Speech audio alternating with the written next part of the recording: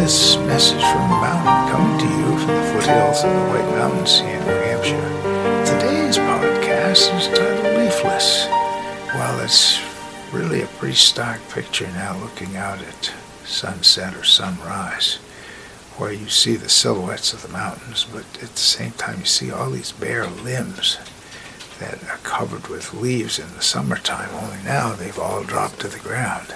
So it's a different view of life, a different view looking out. And you're seeing all of these leafless branches.